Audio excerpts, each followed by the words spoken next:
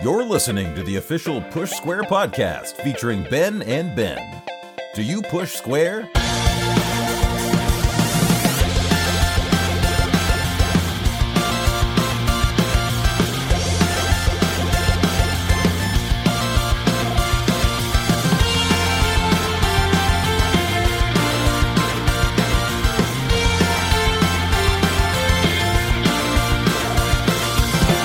Hello everybody and welcome to another episode of the Push Square podcast. My name is Ben Potter and I'll be your host for the official podcast of the best PlayStation website on the internet, pushsquare.com. And joining me as always, even though it's the last time, is Ben Tarrant. Hello Tarrant. Hello Potter.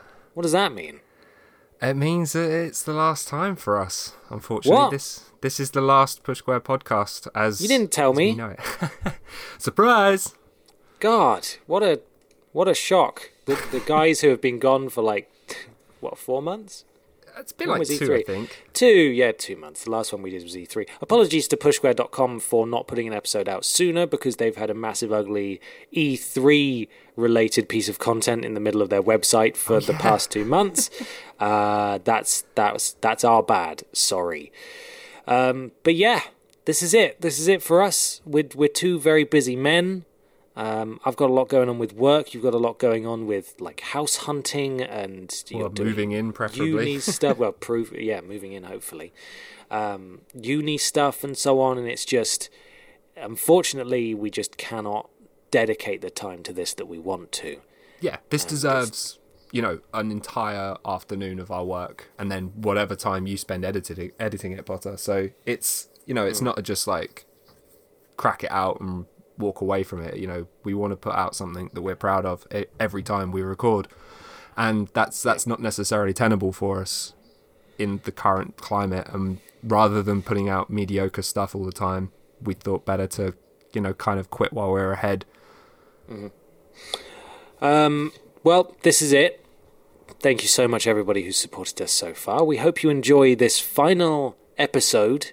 We will be doing the news. Our big content this week will be a discussion about Destiny 2 and some chatter about Uncharted, The Lost Legacy, Knack 2, and everybody's golf. Because everybody cares about everybody's golf. Everybody does. It's in the name. Then we've got some audience questions, and we're going to give some thank yous at the end there, and then wrap it all up. So, Tarrant, for the last time, are you ready? I am. Let's do this.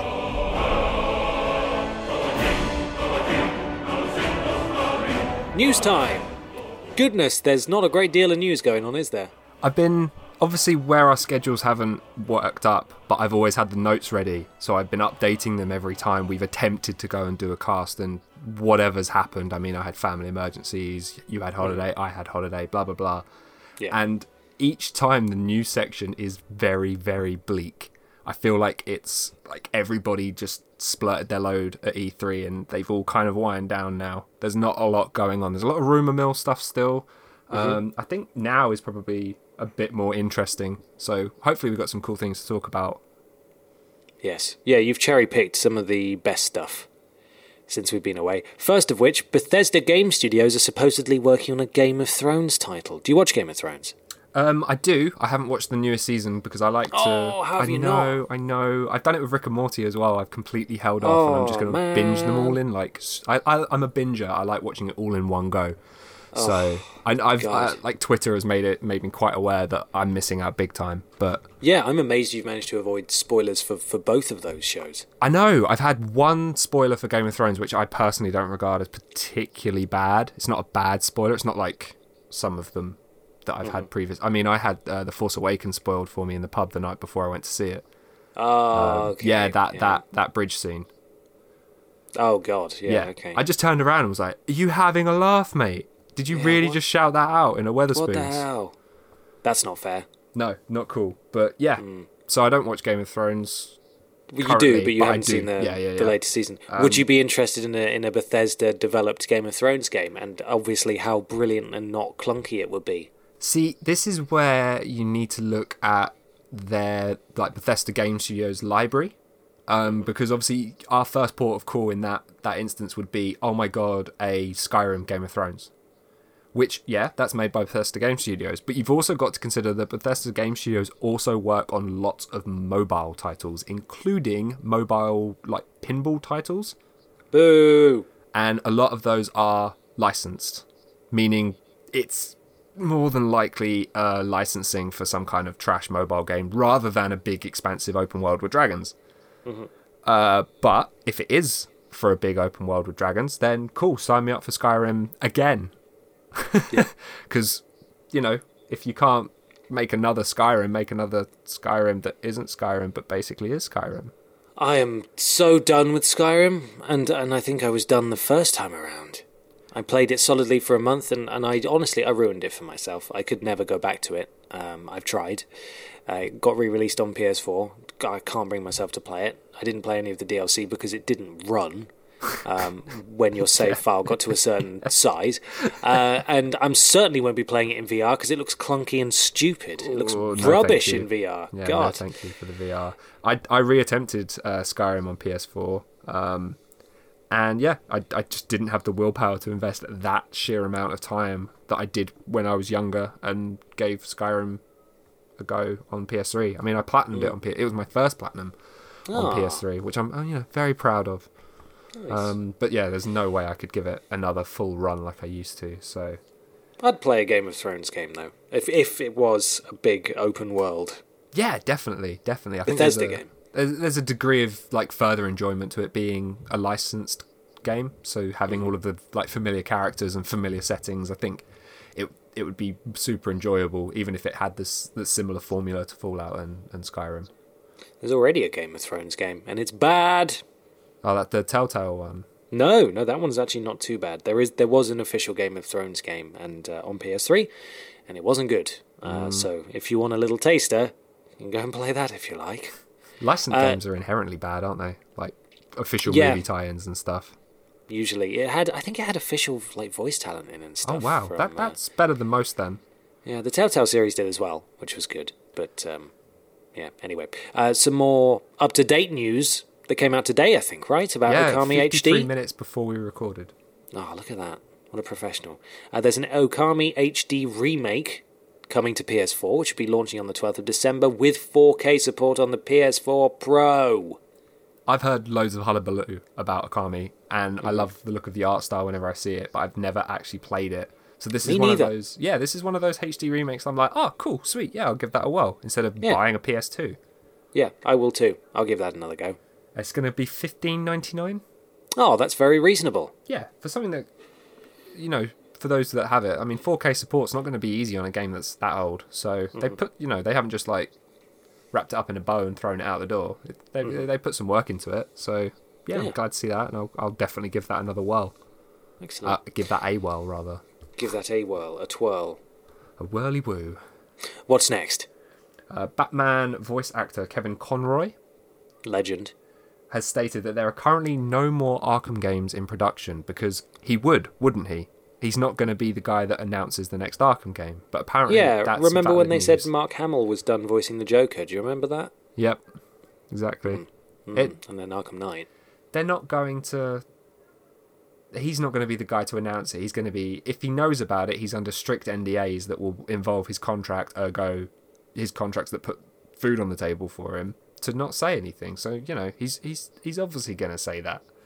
Yeah, well, we don't have the context either. If someone just straight up asked him, "Hey, is there going to be a new Batman game?" and he said, "No, there's no more Batman games in the work at the moment," then that's just an off the cuff comment. If he's like made a statement on his Twitter that there are no more Arkham games, then that's different. But even so, you shouldn't believe him. No, not at all. He's Batman. I mean, to be fair, you've got to consider the wording on it. So he said that there are currently no more, which could well be the truth. That they have plans to. It may well he may well just be referring to him. Like, yes. He's not going to be made aware of every Arkham game of going. They did Arkham Origins, that didn't have him in. Nope. And they're supposedly doing that Arkham other one that's in development. I can't remember what it's called. But there's another one in development, supposedly, not by Rocksteady. And that could well have what's his name in as Batman rather than Kevin Conroy, so he wouldn't be aware of that probably. Yeah, exactly. Or be aware of it, and he said this statement in referral to his presence within the production of the game. Mm-hmm. Yeah. I mean, it's a good series, for want of a point. I've really enjoyed them. I remember playing Arkham Asylum that first time around, just being like, this is exactly what I wanted a Batman game to be like. Yeah, Arkham Asylum was incredible, and I really liked City, and Night was still really good, but it was, worse. So it makes sense that they'll probably maybe take a bit of a break from it. I mean, Warner Brothers are currently working on... It is Warner Brothers that make it, right? That are involved with it? Yes, they publish, yeah.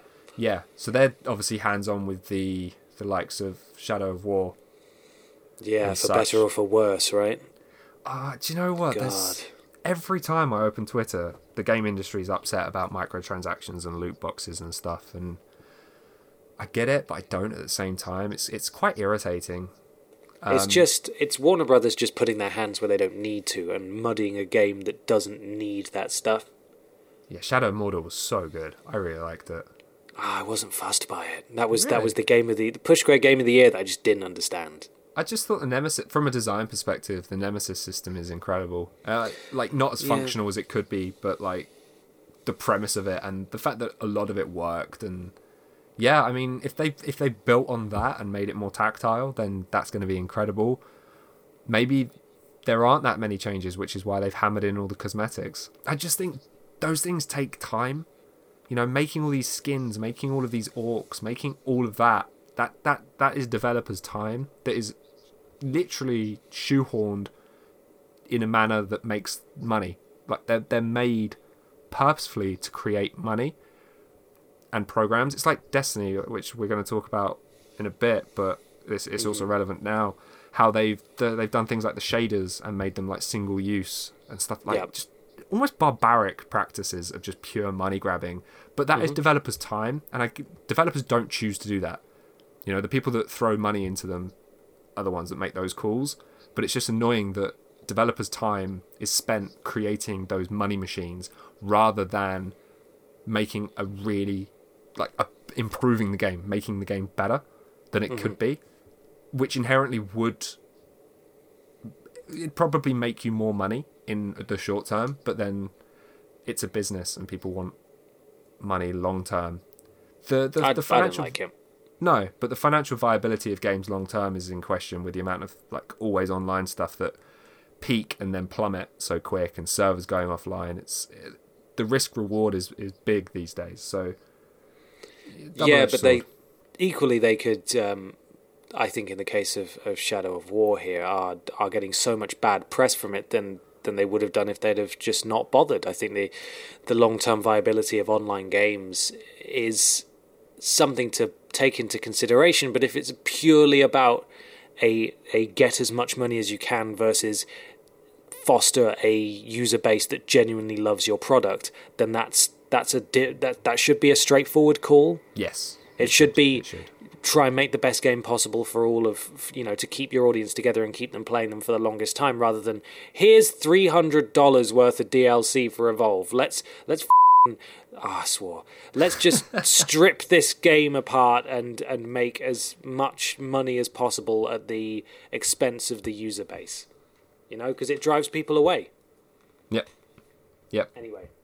And to be honest, you should be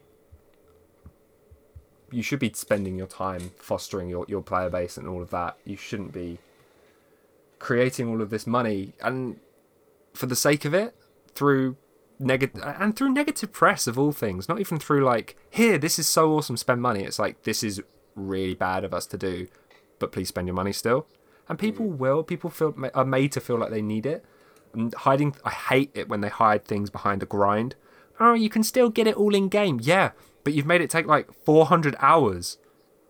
So if I really cared, I'm gonna be made to spend that $1.99 because no one's got those 400 hours to grind.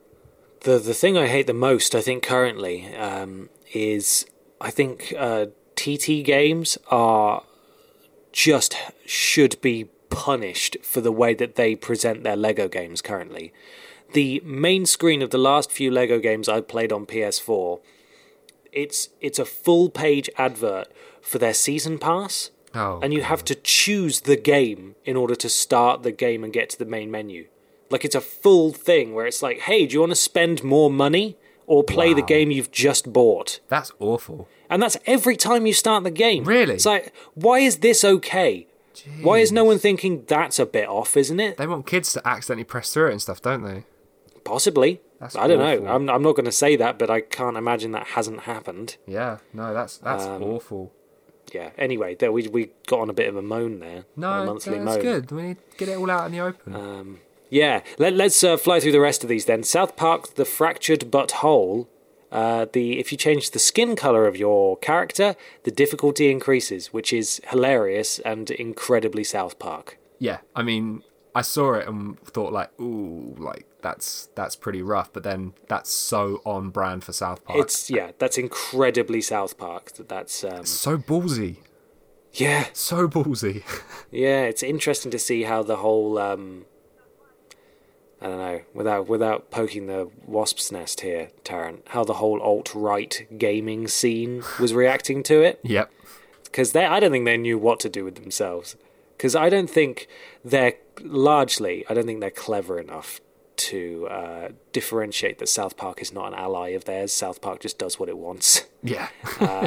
Anyway, I think that's all that needs to be said on that. That's funny, and I'm very interested to see how that works out. Yeah. Gearbox have confirmed that Borderlands 3 is in production. Randy Pitchford of Gearbox said at PAX West that 90% of the team are working on what you want us to be working on. Which obviously isn't Battleborn 2. No, you would assume not. Yeah, finally, they showed off at the, I think it was GDC, the Game Developers Conference. The tech demo stuff. Yeah, of their new engine. Cool, it's yeah. clearly Borderlands. Oh, yeah, clearly yeah. is what and everyone knew they'd be working on it anyway, but it's nice to have confirmation, pretty much, that they're doing it. Yeah, and I'm going to be That's so on that, because we can play it co-op. Woohoo! Yeah, Borderlands 2, one of my favourite games. Yeah. And the pre-sequel was good. That's it. Good. It is fine. Bethesda's Creation Club. What is this, Tarrant? And why is it bad? Essentially, mods are curated by developers, so be it people from Bethesda Game Studios themselves or like affiliates and stuff like that, and they present mods that are 100% guaranteed to work with your save file, not corrupt it and stuff, and with all of the current save files and your game, blah, blah, blah. But they're paid. You have to pay for them. Boo! Which is awful, because a lot of the mods are essentially... So they're only launching with an array of mods, and essentially 99% of the mods are all mods that are currently available for free by other people that have just been redone by the affiliate developers and then sold for money rather than being free. Right. I don't really get how they're doing this or how they think it's okay. Things like every single post I've seen about it on Facebook that they do is just like a mass of anger. Yeah, good, underneath. Because it's ridiculous. It goes back to that money grabbing lark. But paying for mods is a weird thing, because mods originally were born from people just wanting to mess about with the game and make their mark on it. And this formalizes it in a way that it's never been formalized before. And I think it's partly anger at Bethesda for basically putting a gate up behind the things that make their games, 1, better, more stable, 2, cooler, but also because it paves the way, like they did with the stupid review scheduling stuff, the review policy. Yeah. It paves the way for general industry behavior. Which this can't, this shouldn't be at all okay in the industry as a standard. It's ridiculous at how similar they are. Like, a lot of the mods are, like the Chinese armor, that's already out there for Fallout 4 for free, and it's a carbon copy. But the free one is actually a better resolution, better stability, all of that, and is already confirmed to work with your save files. And then the Chinese armor that you can buy, not with real money, with credits that you buy with real money. And generally you can only buy the credits in bundles, so you buy 1,000 credits, but nothing adds up to 1,000. It's like XBLA all over again. Yeah, exactly. It's just whatever it was called. It just sniffs of foul play and poor taste. It's not on. Yep. It's not on. So don't support that. Nope. Don't support that. Player unknowns. Is it unknowns? Yeah, he's called Player Unknown's Battleground. Okay, cool. It's ridiculously popular on PC, and it was supposedly popular. It's coming to Xbox as well, but it may well be coming to PS4 as well, right? Yep. So essentially, Microsoft have come out and said that they're publishing it. So a lot of people are like, it's definitely an exclusive. But the word like permanent, like the console exclusive that they ramble on about everything else that is officially exclusive, they haven't used any of that. The term like timed exclusive has been thrown around, and like current exclusive. So like, didn't one of the devs say that it would eventually come to PS4 anyway? Dude, like, I don't know how many millions were concurrently playing it, but a stupidly large number of people were concurrently playing it on the PS4. 27 or something? Yeah, something absolute. Basically, its first couple of weeks, it sold 2 million copies. In the last 2 weeks, it sold 2 million copies. Ugh, it's snowballing at such a disgusting rate. There's no way this game isn't going to come out on like your smartwatches. Yeah, eventually. everything. You know how Minecraft just is everywhere?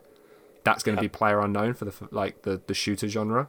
I've still not played it because my PC basically coughs and catches fire if I attempt it, even though it's fine with everything else. Yeah. But I want to play it. The whole like premise of the shrinking ring seems really cool. And do you know what? If it comes to PS4, sweet, I'm on that. That'd be so good. Mm-hmm. It seems like that kind of game that would do well from having, you know how Rocket League, just everybody plays that. Yeah. So yeah, it'll be such a good fit just being on everything. And I don't know how much money Microsoft will be willing to throw at it to keep it. Yes. Well, we'll see. But I think it's safe to assume that it will be coming eventually. Shall we move on to our big discussion? Let's.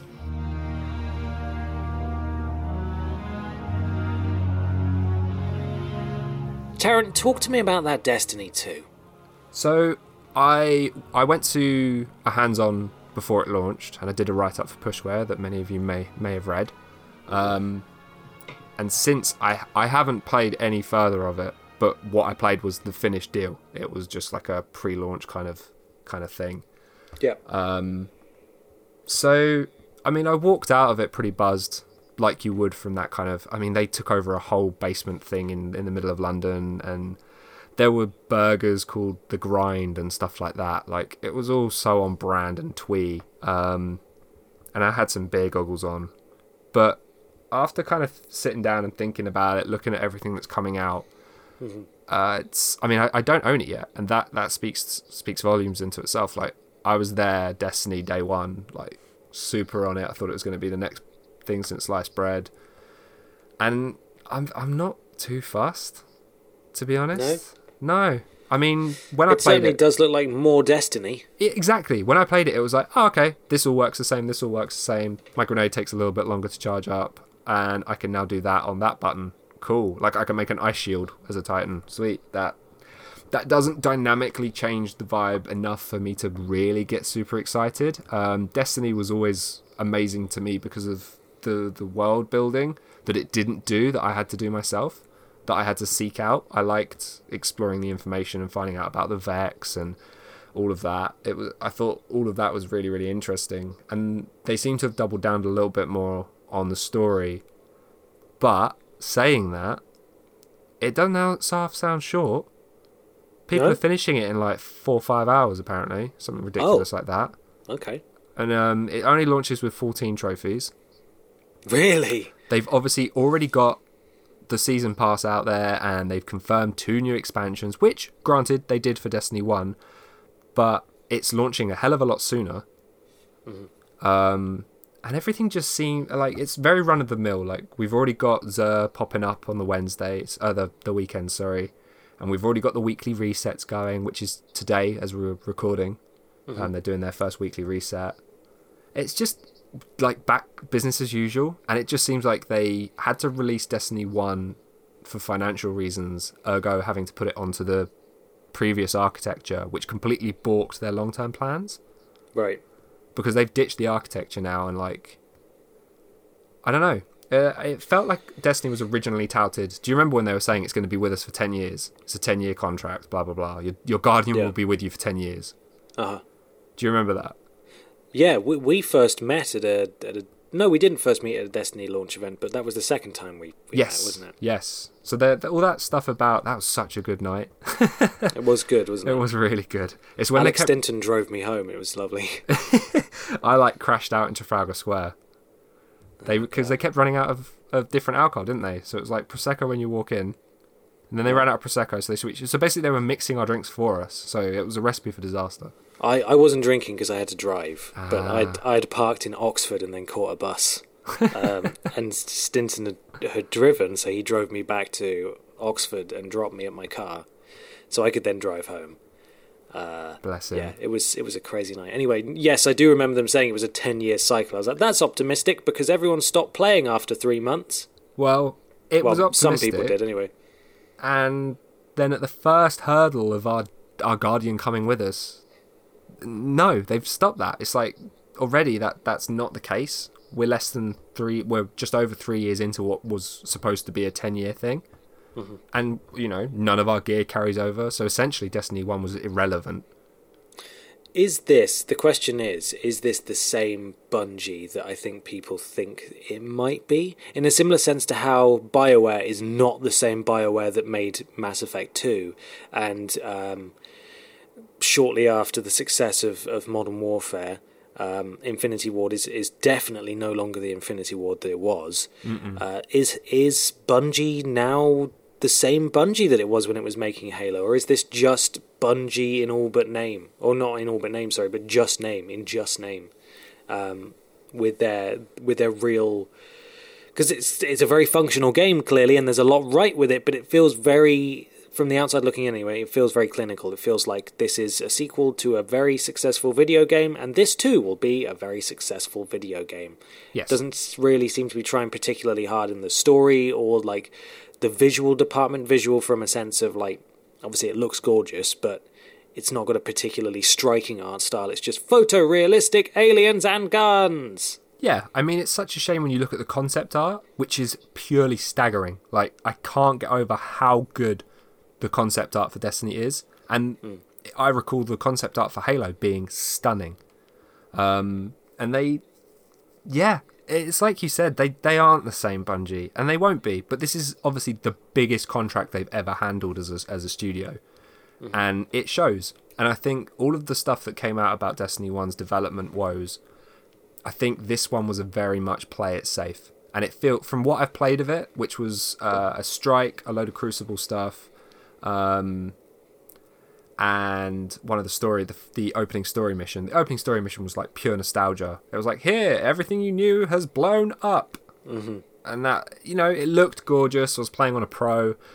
It was nice seeing all the old characters and whatnot.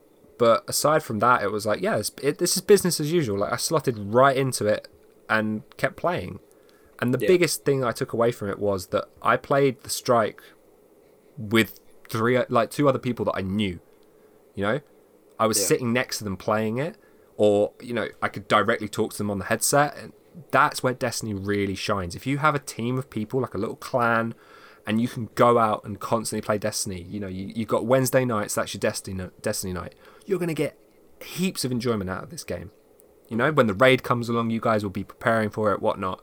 But just as a solo game that you pick up and play, it's never going to go beyond the skeletal structure that it has, I don't think. Right.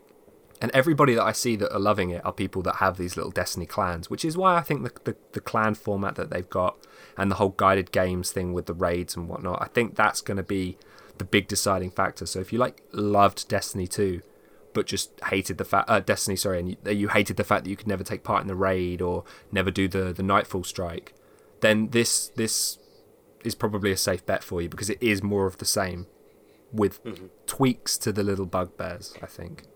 Right. In a nutshell. Yeah, I played the beta, so I didn't have PS Plus, but I was able to play through the first 2 missions. Nice. So I have played it, and yeah, it seems fine. I got to level 20 in Destiny, gave up when I got to the light levels, and that was about it for me. I couldn't really be tempted back at any point, but I mean, it certainly seems that if you like Destiny, you're going to like Destiny 2, so it's got that going for it, hasn't it? Yeah, I'm gutted the light system came back. Yeah. I honestly thought that felt so hashed out. I thought they'd really get rid of that and actually just put like a normal RPG leveling system in there. But they stuck with this that's why I prefer Borderlands and stuff like that, where you just level up, you just continuously level up. Yeah, exactly. Yeah. It's a good way to do it. Anyway, 1-2 to another 2. Knack 2. Knack 2. You want to talk Knack 2 first? Yeah, let's talk Knack 2 Knack first. 2 is bloody naff. NAF 2. Exactly, NAF 2. Pushsquare.com gave it an 8 out of 10. They're wrong. Ludicrous, quite frankly. To each their own. I think it's undoubtedly better than Knack 1. Polish a turd. But, exactly. But, it proves that you can polish a turd. But, here's the thing. It's got a terrible story that doesn't make any sense. The story, despite being overblown and quite silly, and it's about goblins and stuff, is played completely straight. Everyone is serious all the time. The dialogue is appalling, which would make you think, oh, maybe it's a kid's game, because it's got a silly story about goblins, but then they play it really straight. The way that they model the humans is so horrifying. They're the ugliest CGI humans I've ever seen. Knack just doesn't make any sense in terms of the character Knack. He speaks in quotes, basically, and quips, but they're not funny, and they're delivered really flatly. And then the gameplay is so hard that Really? I just don't know who it's for. Knack 1 was the same. It was punishingly, frustratingly difficult a lot of the time in the combat, and the checkpoints were dreadful in Knack 1. They are better in Knack 2, but there is still a case of, why is this enemy suddenly pulling out these new moves as soon as I'm on the back foot here? How am I meant to prepare for this? This is stupid. You do have loads more combat options in this, but ultimately that boils down to having to remember more buttons. And I will say that the platforming is undeniably very good. There's some great bits of platforming where, it goes side on and you've got to jump over spinning saw blades and then press R1 to shrink down to tiny Knack and all that sort of stuff. But it goes on for ages. It's frustrating and tedious, and if you like it, good for you, but I don't understand what planet you're on. Because it did better on Metacritic, didn't it? Oh yeah, it did a lot better. And as I said, it's a better game. I don't understand why people think it's amazing, though. That's totally beyond me. Maybe it's in the wake of the nostalgia following the Crash Insane trilogy, because it's very much a hark back to that kind of game. But it's not hard because the game is hard. It's hard because the checkpoints are bad and the enemies do that particularly frustrating thing that you sometimes see in Dark Souls, where because there's a dodge button, you'll dodge, and even when the enemy's swinging its weapon down, it'll follow you round and still hit you anyway. Oh, that's so balls in Dark Souls. It'll do the stuff where there'll be a splash attack or an area of effect attack, and there'll be no clearly defined area where you're safe and where you're not, so you'll sometimes get hurt anyway, or you'll be waiting on the outskirts of where is safe, and you'll see the attack start to die down. You'll take one step and you'll take the full amount of damage as if you'd been hit anyway. It's like, it's not good, it's fine. So that's Knack 2. Congrats, Mark Cerny, for making a better but still very average game, in my opinion. Everybody's Golf, on the other hand, an absolute delight, Tarrant. Really enjoying it.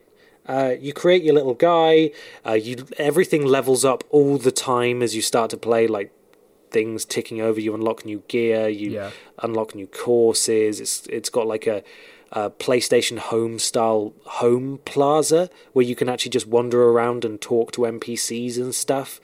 It's great, it's lovely, and a budget release as well. I just love how you had to, like, we're talking about, some like big AAA kind of releases, and you're like, no, I've got to talk about Everybody's Golf.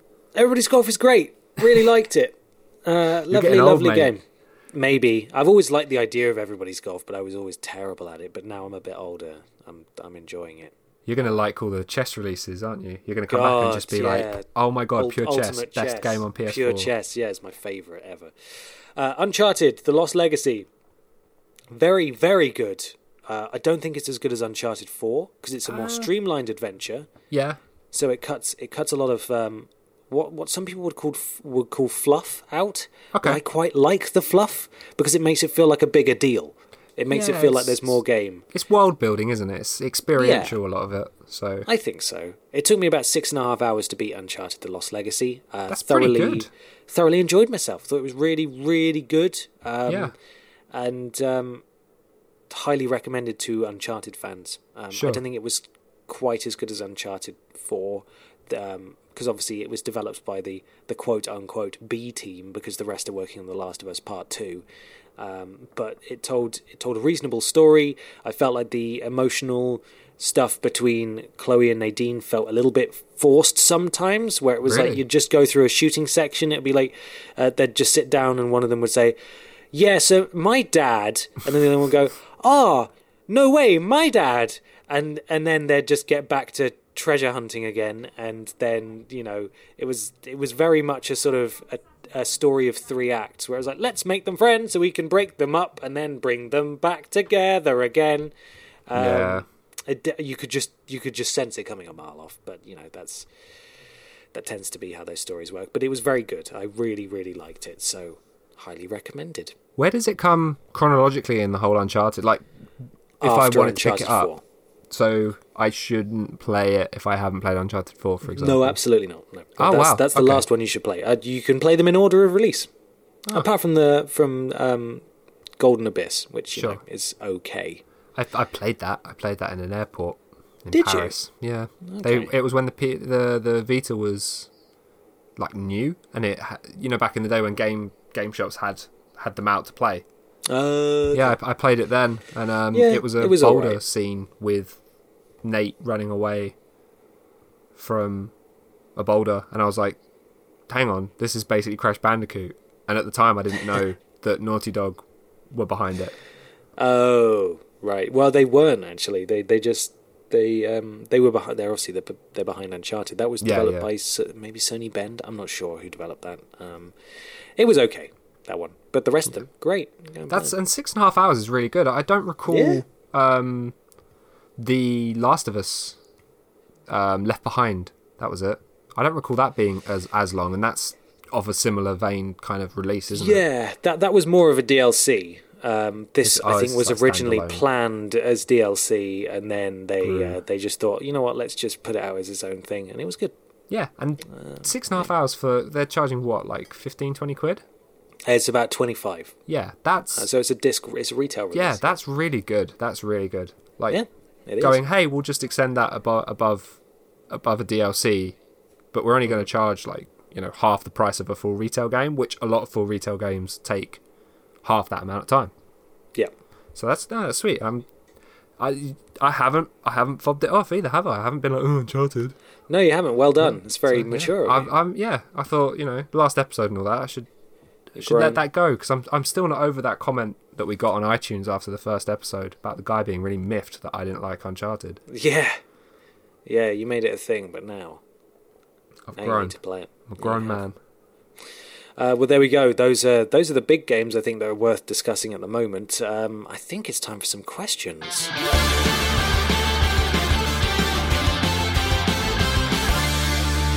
Question time, Tarrant. Who's up first? Rudy Manchego. Oh boy. As people involved in gaming, both personally and professionally, do you feel burnt out on gaming and go through periods when you just feel less excited about games in general? Yes. Unequivocally. Yeah. It's weird because we both sort of have or are working in games. Yes. Not this that we're doing right now. Yeah.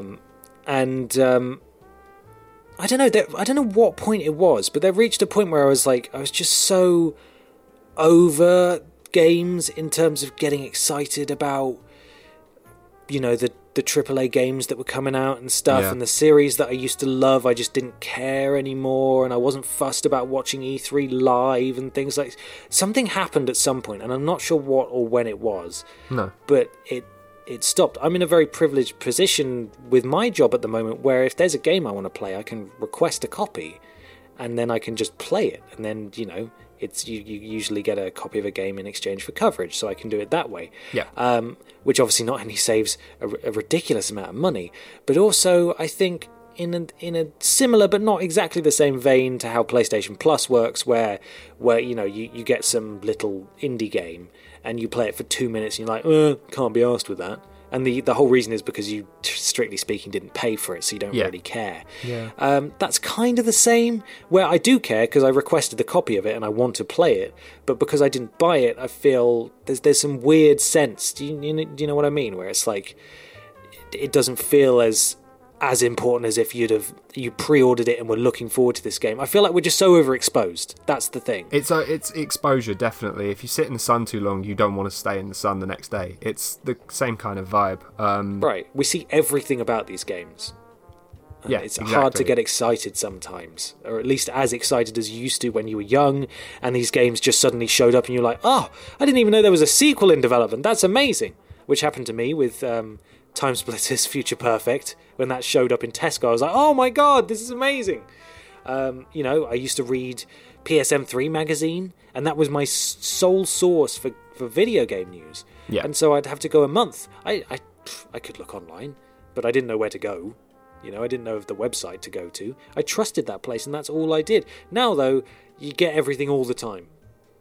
Yeah, the immediacy's killed a lot of it, and all of the echo chamber stuff, so people's hot takes and all of that jazz, it just... Trailer reactions. Yeah, and YouTube's killed a vast amount of gaming for me, just the twee nature of it all and stuff. And actually, do you know what, the way I consume games has changed as well? Right. Sitting down in front of my TV to sit and play a chunk of games is pretty rare. I mean, I wanted to bring this up at some point, but I played 44 hours of Stardew Valley in 3 weeks, which is just purely disgusting. And I'm so up every time I because obviously it shows you, doesn't it, when you go to log in. Oh, I just get upset with myself every time. But damn, is that game good? Oh, it's so good. I played it solidly for about 2 months. You said you couldn't platinum it. Huh? You said you couldn't platinum it. Oh yeah. You've totally enticed me to platinum it. Oh god, you're going to be there forever. Well, I'm not far. It's a ridiculous platinum, that game. It is really... you'd need a guide. I just couldn't be asked to just ruin... I feel like I've ruined my experience if I had to play it for dozens of hours with a guide to make sure I got everything but right. It's brilliant. Going off topic slightly, it is a brilliant game. But it's amazing. Where I sink that kind of time, that's because at the moment I'm in between house and I only work a few days a week at the moment, don't have uni, blah, blah, blah. But I also play a hell of a lot of Hearthstone, which is a mobile game that I can play in a car. I can play on the bog. Mobile is such an easy way to consume games. I really like that. And also games being $54.99 standard price when they release. Okay, I can beat about the bush and probably pick it up for $43.95 with £1 shipping maybe, or free shipping, whatever. But that's still a hell of a lot of money for especially when you look at October, November, when 5-6 decent games come out at once. Mm-hmm. Yeah, it's just not viable to keep up with it if you're not getting them in gratis for coverage and stuff. Yeah, I realise I'm in an extremely privileged position, but I mean that's what I always felt when I was watching the likes or listening to the likes of Greg Miller. Yeah, rag on games, were yeah, we got a couple of copies in and stuff. I was like, you have no idea how good you've got it. How many people would kill to be getting free copies of games? And I never ever take that for granted. I feel incredibly fortunate, but equally, because we can't get 1 million copies of each game, we have to decide who gets what. And I've noticed increasingly that games that I would have liked to have played, or normally I'd be like, yeah, I'll play that, or yeah, I'll review that. I'm just not fussed. Just not so fussed anymore. Yeah, I don't have much time to play games either. I don't play games at work. If people think that's what I do, I don't. Any game I review, I have to play in my spare time, and that's usually for a few hours on a Saturday, and that's it. It's tough because I did my time clawing my way up the journalism ladder, trying to make that a career, and you end up playing some real trash for a long time. I played exclusively PlayStation Minis when I first started to Push Square. And it burns you out, when you've got to put your all into these games. And like, if you hated football games, for example, but you got contracted to do a football game, and you've got to put 110% into that because you've got to remain as objective as possible, blah, blah, blah. That's tough. That's really tough. Or playing a game that should take 6 hours, you've got to play it in 3 because you literally have no other time because you're also holding down a retail job and you're like doing whatever. You need And to you often work socialise. for free as well. I mean, the amount of times I didn't get any sleep because I played a game through the night, then got up and went, or like got out of bed, went to work, came back, finished writing the review and stuff. The amount of times I had to do that for no money because that was the way you broke into the industry. It's tough, and it makes you bitter anyway. But trying to play games for enjoyment when you've just pulled an all-nighter trying to play a game for work is so difficult. So difficult. So it's nice to find a game that lights your fire and that you connect with, which is why I'm always harking on about the walking simulators, because they're small, bite-sized games that give me huge enjoyment and are like meaningful short experiences. Yeah. They're just a nice bite-sized way to consume games that aren't mobile and are, from a design perspective and from a visual perspective and all of that, very, very good. But yeah, I'd say we both feel pretty burnt out when we have to do this for work as well.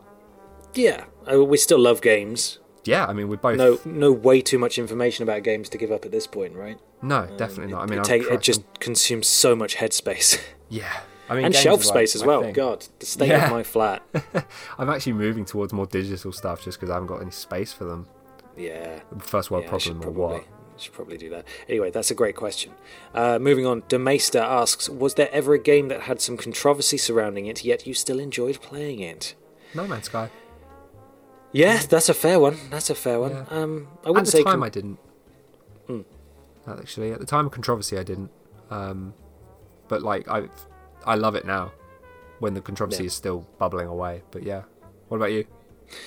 I can't say I've ever really gone in for a game that I was aware had any controversy surrounding it. But I have enjoyed some crap games before, some truly crap games. There was a game that was like practically just copyright infringing every other game franchise because it was like, the return of Max Hazard or something on PS3. Oh, right. Max Hazard. Quick, Google it. I'm googling. Eat Lead: The Return of Matt Hazard. Okay, is that It like was a Duke Nukem rubbish. ripoff?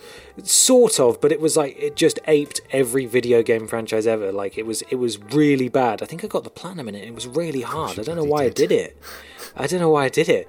'Cause you're parodies addicted. in Matt Hazard. The game includes many parodies in its dialogue, settings, and characters. This process of parodying action games and other genres is greatly assisted by the fact that Matt Hazard is capable of breaking the fourth wall. The parodies include references to long elevator waits as a mask for game loading, text-scrolling RPGs, tutorials, various action games, Mario Bros, Duke Nukem, Dungeons & Dragons, Bugs Bunny, Evil Twins, Halo's Master Chief, Wolfenstein 3D, Red Steel, Mortal Kombat, Arnold Schwarzenegger, Resident Evil, and more. And the aggregate score was like 5. Wow. But I still really enjoyed it because it was so stupid. So yeah, not controversial by any stretch of the imagination, but I still had fun But with just rubbish. it. Yeah, just rubbish, yeah. I liked the Call of Duty that No Russia was involved in. The level where you just gun down an airport full of people. Was that Modern Warfare 2 or 3? Two, I think. Yeah, I mean, that level itself is just vile and should never have existed. It was completely, like, it could have just been mentioned in dialogue or something. It was completely vile and unwarranted, and I'm glad that they at least gave you an option to not have it. But yeah, I mean, To the not game shoot. itself it was attached to, I loved. Yeah. Andrew Webb asks, what games do you think we'll see at PSX in December that didn't appear at E3? God, hopefully... oh, God, what's it called? We're in a really awful position where it's been a while since E3, but it's still Yeah. a while to PlayStation Experience. What wasn't there? Like, Ni no Kuni will probably be there, I'd have thought. Yeah, I mean that got delayed, didn't it? So hopefully by then they'll have a lot more maybe a long-term gameplay thing to show. Final That'd be Fantasy VII Remake. Yeah. The Spyro collection, please, Activision. Oh, please. That would be so good. Because it was that's only what I because want. Insomniac have been Microsofted, and they're not anymore. Yeah, well, it's owned by Activision. Activision own. Yeah, and obviously they've So- got the affiliation with PlayStation, so... I'm hoping that maybe they give it to the studio that made Vicarious Visions. I think did the Insane Yeah, and collection. they smashed Yeah, that, they'll, so they'll do a good job. I'm sure they will. I'd So be all over that. hopefully they'll do it. Maybe I love yeah. Spyro. Such good games. And that's not even me talking through nostalgia. Like, I genuinely played through all three of them, the trilogy, on my Vita. I used to play it on the way to work. Yeah, I was. My girlfriend really liked Spyro. Still really likes Spyro. Yeah. And quality. we together played through Spyro 3 Year of the Dragon No. and 100%ed it. You nerds. Like all of the gems, all of the it was great. Yeah. So You a bunch of nerds. I know, right? And that was only like a month ago. So yeah, Spyro is still very much beloved. But we don't talk about the PlayStation 2 or Skylanders. We don't talk about that. Yeah, dark time for old Spyro. Didn't happen. Elijah Wood was never the voice of Spyro. Thank you. Finally, Big Copman asks, which games would you like to see as a remastered collection? Dead Space, Dark Souls, etc. I have two immediately, Tarrant. Yep. Demon Souls and Dark Souls in the same package. Mm-hmm. And the goddamn Mass Effect trilogy. What are you doing? Yeah, why? I hurry really up. thought they'd do that as well. It's beggars belief. Yeah, I be really perfectly thought honest. they'd do that. There must be an issue with porting, because porting isn't as simple as just going, like, drag and drop. True, but those games were on PC. Which does make it easier, And yeah. it is that's quite close to the PS4 architecture, or at least closer than the PS3 was. They could do it if they wanted to. They're EA. They're just not for some reason. I don't know why. I'd love I'd a buy it. Souls, like a Souls collection. Mm-hmm. That'd be wicked. Yeah. That's what we might see at PlayStation Experience. From Software might pop up with something. Probably Yeah. probably Armored Core. Not gonna lie. Boo! but No one's yeah. going to want that. Everyone will see the From Software logo and go, "Oh!" And then it'll be giant, massive robots, and people are like, "Oh." I still really want it to be Bloodborne 2. They need to do a Bloodborne 2, and they need to contract From Software to just remake a Demon's Souls in the Dark Souls 3 engine. Oh, that'd be so good. I don't want any updated, HUD. I don't want any updated gameplay mechanics to introduce some of the stuff that they introduced in the later Dark Souls. I literally want Just zhuzh it up. Demon's Souls, but shinier.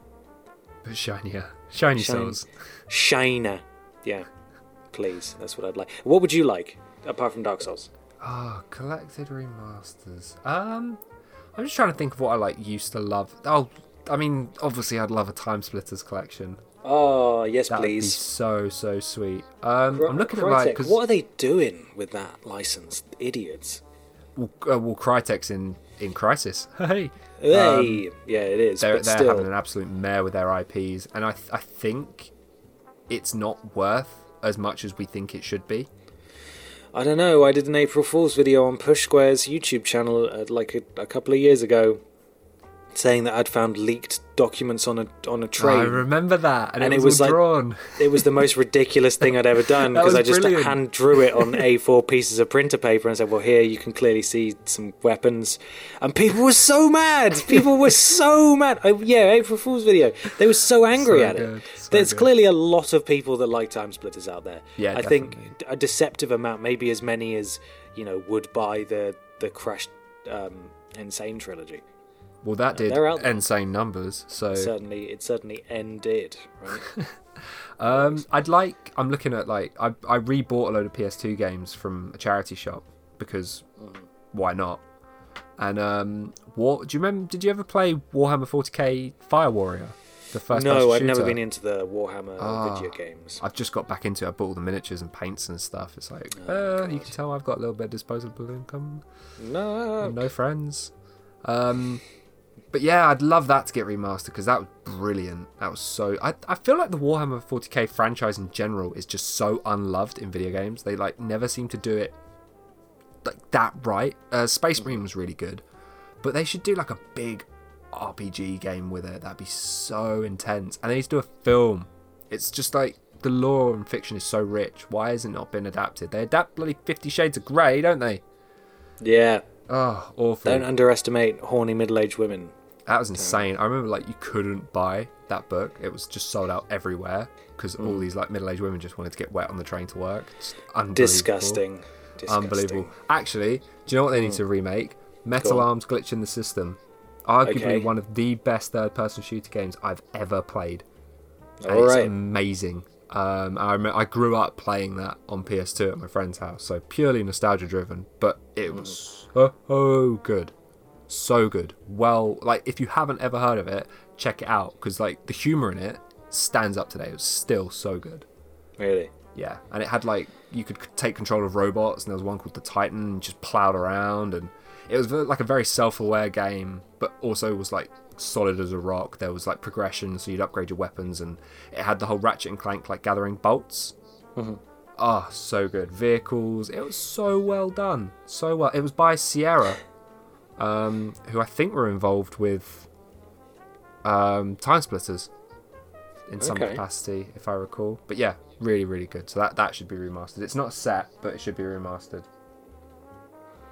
Well, there we go. Yeah. Should we move on? Yeah, it's kind of sad. We're getting to the closing section. I'm starting to feel a bit, I don't know, impending doom.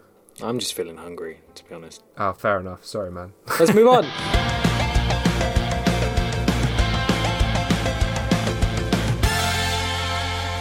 Well, now we've reached the end of the show, Tarrant. I believe you've written some thank yous down here. They're short, and they're definitely not all encompassing. There's obviously, I mean, we were hitting a fair number of people listening, and if I could thank every single one of you, I would. But obviously that's not feasible. And instead of naming names and forgetting people and offending you all, we're going to just blanket thank you. But know that if you are listening, you are definitely included in these thank yous. Yes. Yes. I'm going to start and just say thank you to all of our forum posters on the Push Square podcast thread, because you are insanely dedicated to posting on that and keeping that alive, having nice discussions in there. When I forget to ask you guys for questions and you've got 6 hours to do it, you guys always deliver, and we get some stonking questions that we've absolutely loved answering. It's been really nice creating a banter and getting to know you guys through that forum post, so definitely don't be strangers and hit us on social media. We'll roll through our socials at the end or something, so you guys can give us a follow and we can try and keep in contact, and you can hear all of our super hot takes through Twitter instead or something. Yes. And speaking of Twitter, you set up a Twitter account for the podcast. I did. I didn't look after it, but it was there. It existed, and that's the point. What is that Twitter handle? Push Square Pod. At Push Square Pod. And once more. Push Square Pod. Okay, at Push Square Pod. And Push Square Pod. Cool. Okay. I'd like everyone to go and check that out, because I'm going to send you over the original notes, Tarrant, that we made when we went to the pub. No way! If you want to, I've still got the notes on my phone, so if you want to just post a progression of those, maybe in the forums as well. Yeah. Then people can see those, including some early show name ideas, PSP. some PSP. Yeah, you kind of went for that in the end, didn't we? Yeah, really. Yeah. No, that'd be fantastic. Yeah, you guys can look out for that, and we can. Yeah, we don't want to just disappear. That's why we've cobbled this episode together for you guys, because it's not cool to just like drop off the face of the planet when this was a joint effort between us and you. Yes, of course. Thank you everyone who left us iTunes reviews. Yes, it was nice. Except that guy. Sustained us. Except that one guy, the Uncharted man, who presumably isn't here still. Yeah, because we still talk about Uncharted, and I still don't like it. Whatever. We're over it. We've got to say a thank you to our Lord Protector, Sammy Barker. Yes, of course. For coming on the show, because he reviews everything. And Alex Stinton, I did not write that. We should say thank you to him, because he reviews bloody everything and always was up for the show, and he was always a good sport. Yes, thank you, Alex. Thank you, Sammy. And thank you to King Weeb, Robert Ramsey, for filling in for me when I gallivanted away around the world, and for supporting Push Square's more niche games. Yeah, that's one way of putting it. That's one way. And of course, all the Lord and protecting board of directors above everyone that exists in Push Square. Thank you for taking a chance on us, supplying us with not only the ability to be heard, but also to accommodate us in the Push Square universe. So that was really cool. Thank you. Yeah, absolutely. And finally, what have you got written here, Tarrant? Most of all, a massive thanks to you. Me? No, not you. You as in the people listening. You, yes, you. The person that hearing now. Right. That includes you, but it's not directed at you. Right, but not me. Not Not you. me. No. Okay. No. Even though I'm there. Whoever's on the receiving end of this broadcast, except Potter, Yeah. a thank you to you, because without you, this wouldn't work, because we'd just be talking to each other, which, you know, we both got better things to do than that. 100%. Yeah, I mean, I heard you guys saying that you listen on the way home from work, that you listen in the gym. That's awesome that you guys picked us to occupy your time with. So thank you so much. Yes. Thank you. It's weird because at the end, once I've sent this podcast off and uploaded the video to YouTube, that'll be me done with Push Square. Yeah. Like finished.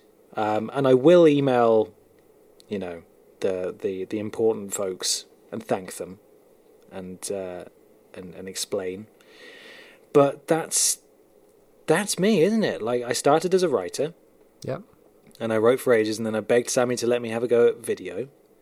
And they did. And then I was unable to review games because I just didn't have enough time. And I started properly having a go at video instead, and it was off the back of them allowing me to experiment that allowed me to move into my current job. Yep. And hopefully move on to even better things at some point as well. And so I'm immensely grateful for that. So I went to video editor from staff writer, and then when that sort of died down a bit at the beginning of last year and we started up the podcast, I switched over to podcast editor, and now with this dying down as well, that's sadly the end of my Push Square journey. I think I'll always be a member of the Push Square family, and I've made some incredible friends through Push Square. You know, and Ramsey, and exactly. And I'll always look out for those guys at, you know, events and shows and EGX and that sort of stuff if I go to that. But it's been an absolute pleasure, and I would not be anywhere close to where I am currently if I hadn't done stuff with Push Square, or they hadn't taken a chance on me to let me do stuff. Getting all so emotional. Thank you very much.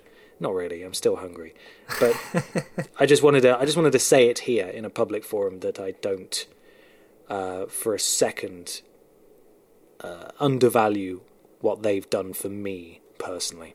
No, it's been fantastic. I mean, it kickstarted exactly the same as you, that I came on as a writer, and it acted as a springboard into what was a swift and spiraling career in games journalism, that accumulated in me ending up in PR, which I then ended up being on the other side of the fence working with Push Square, and now I'm actually moving into like making games. It's weird that's come full circle, and in a way for me, I'll still pop on and write. I'm quite close to London, so I often jump in and help them out with events and stuff. So like the Destiny hands-on, for example, a lot of the other guys are up north beyond the wall, so yes, it's easier for me to go for them. So I'll still be around in that capacity. I'm not disappearing from Push Square, but on the flip side, it's probably a good time to, like you said, in a public space, just kind of make it clear that I fully appreciate everything Push Square did. And if any of you guys listening want to work in games and want to start your career in games, Push Square is one of the best outlets to foster talent.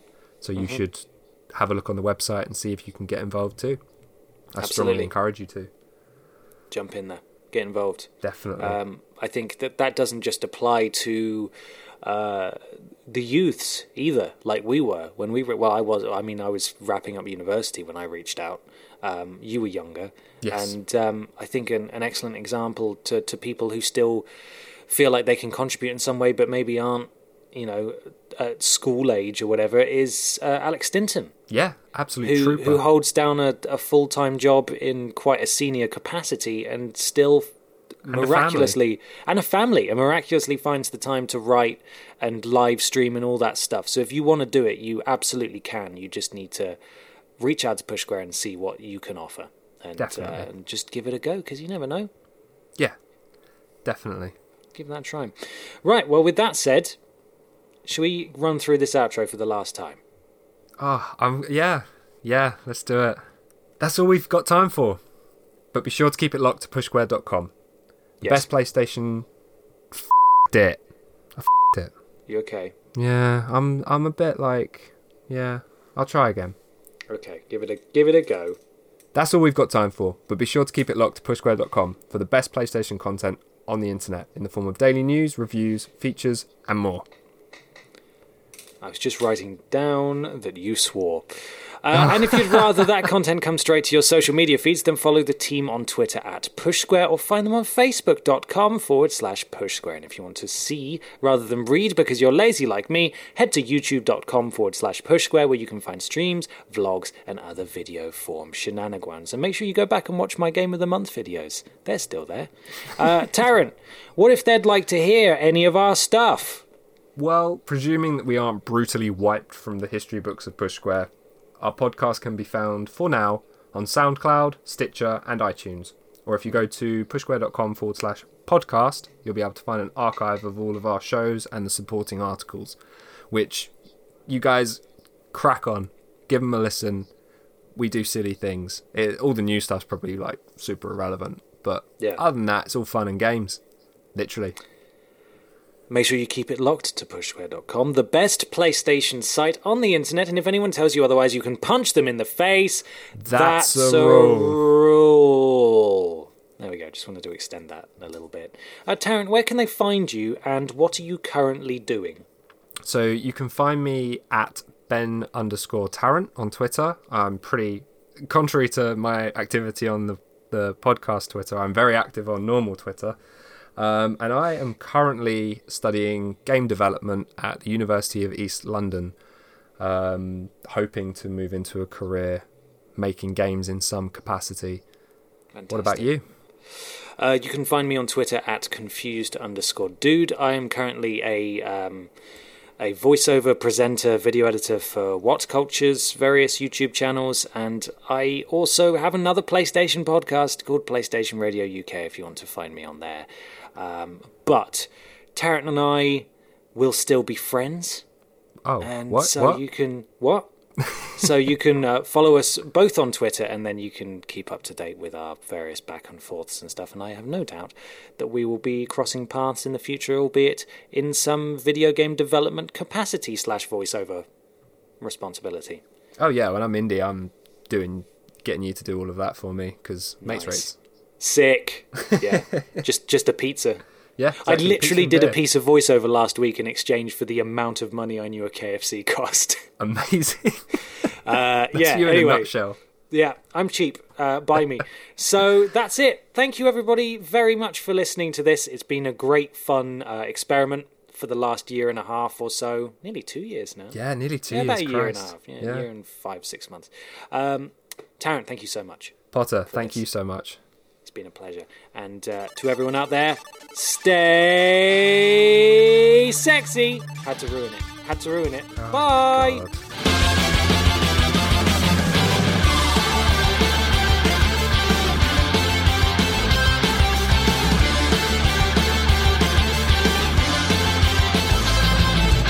Thank you for listening to the Push Square Podcast. For the latest PlayStation news, reviews, and features, visit www.pushsquare.com.